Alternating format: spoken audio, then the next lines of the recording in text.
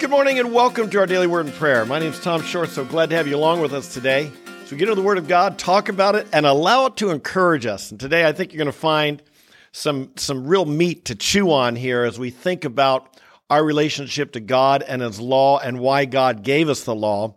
We've been going through the Sermon on the Mount, and remember, we're spending a few days on this verse where Jesus said, "Do not think that I came to abolish the law or the prophets.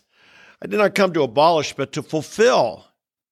For truly I say to you that until heaven and earth pass away, not the smallest letter or stroke shall pass from the law until all is accomplished."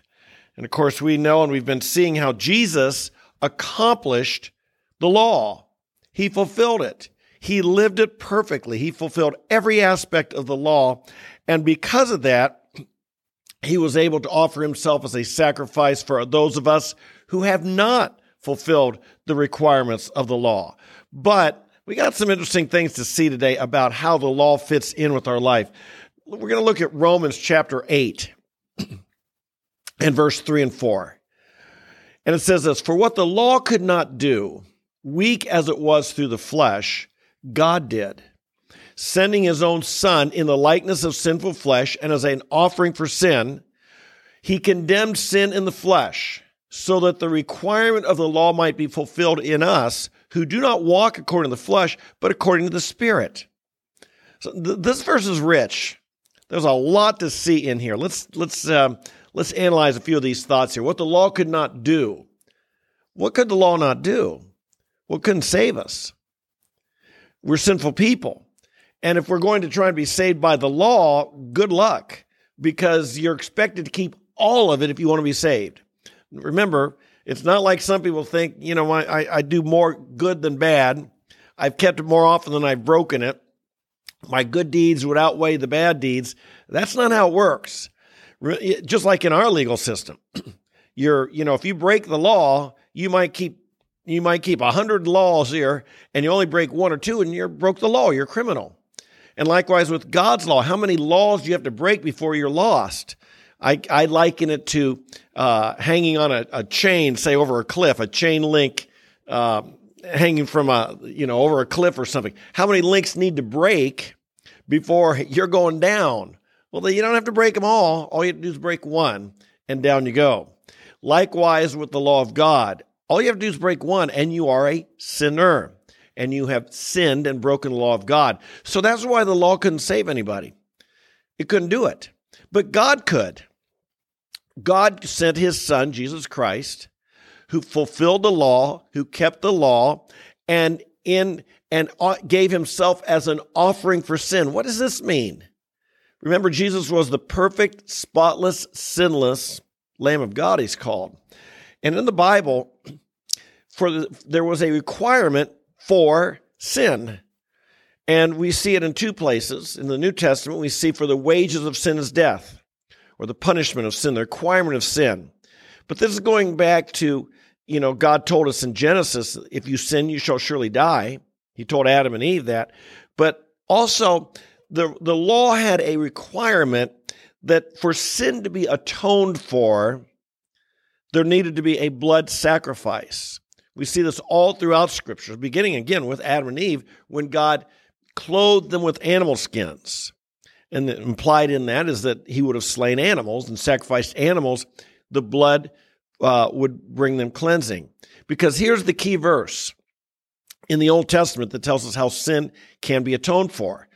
Leviticus 17:11, "For the life of the flesh is in the blood, and I have given it to you on the altar to make atonement for your souls. It is the blood by reason of the life that makes atonement." Good works don't make atonement. Trying hard doesn't make atonement. Being sorry doesn't make atonement. Turning over a new leaf doesn't make an atonement. Saying you'll do better next time doesn't make an atonement. It's blood that makes the atonement. And when Jesus Christ died, He met the requirement of the law. He shed His blood for us. The law was fulfilled. The requirement of the law was met. The wages of sin is death. Christ died for our sins.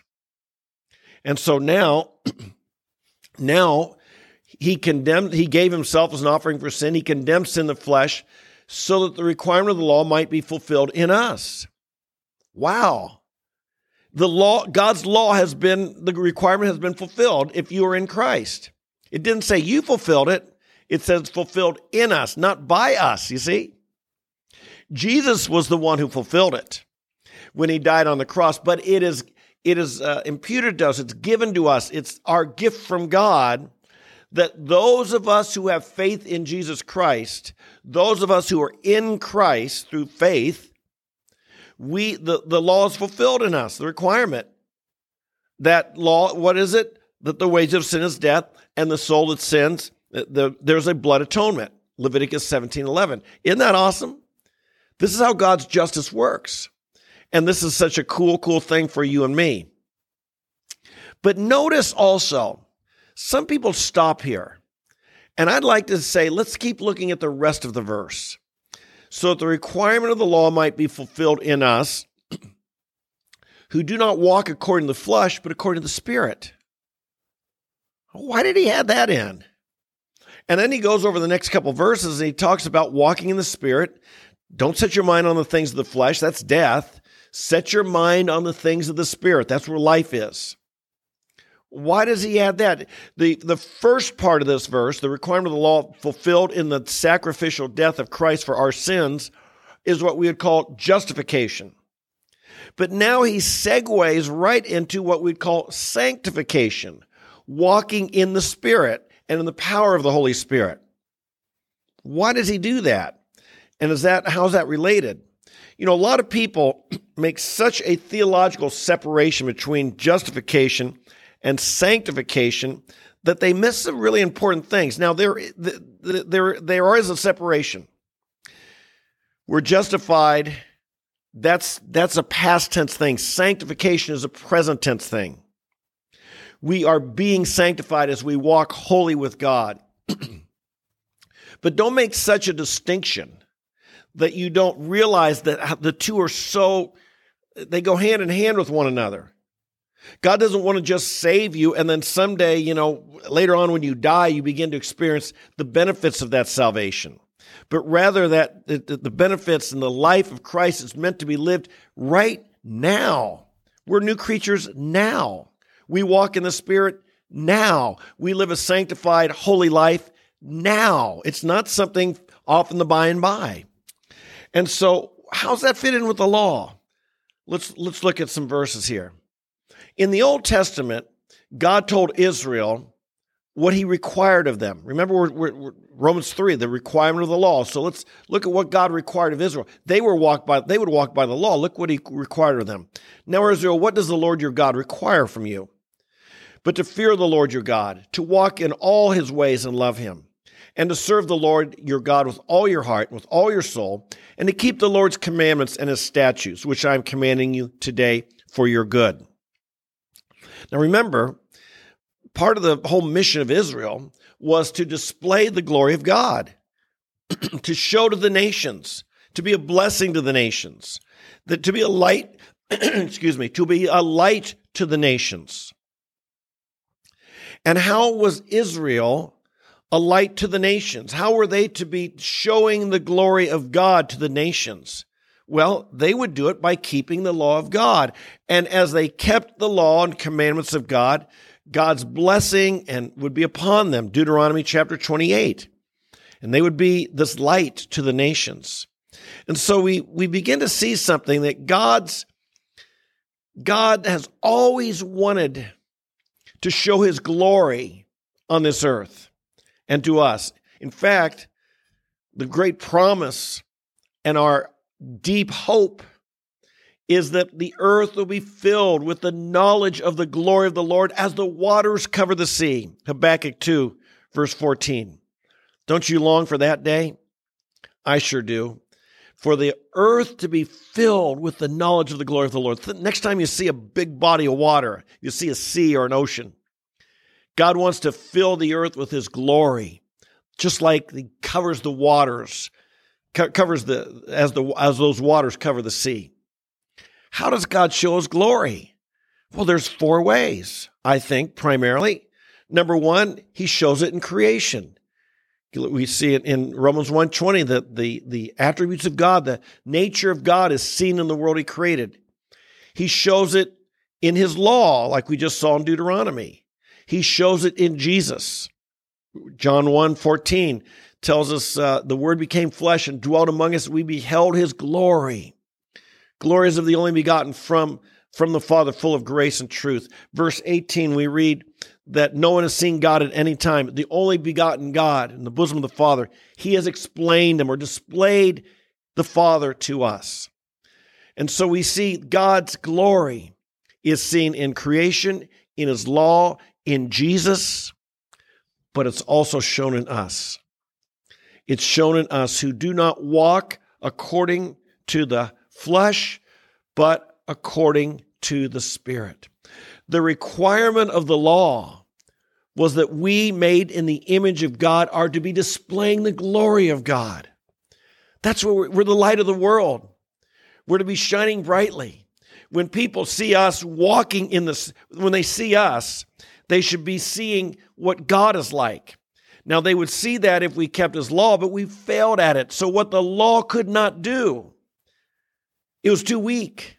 But what we can do is walk in the Spirit. And as we walk in the Spirit, we will be displaying the law of God. We'll be displaying the character of God. We'll see more about this tomorrow. But understand, you and I now today, Paul says we're not under the law. We've died to the law and all these things. But that doesn't mean we're to be lawless. That doesn't mean that, hey, we can do whatever we want now, break the law. No. If we're walking by the Spirit, we're fulfilling everything the law would expect of us.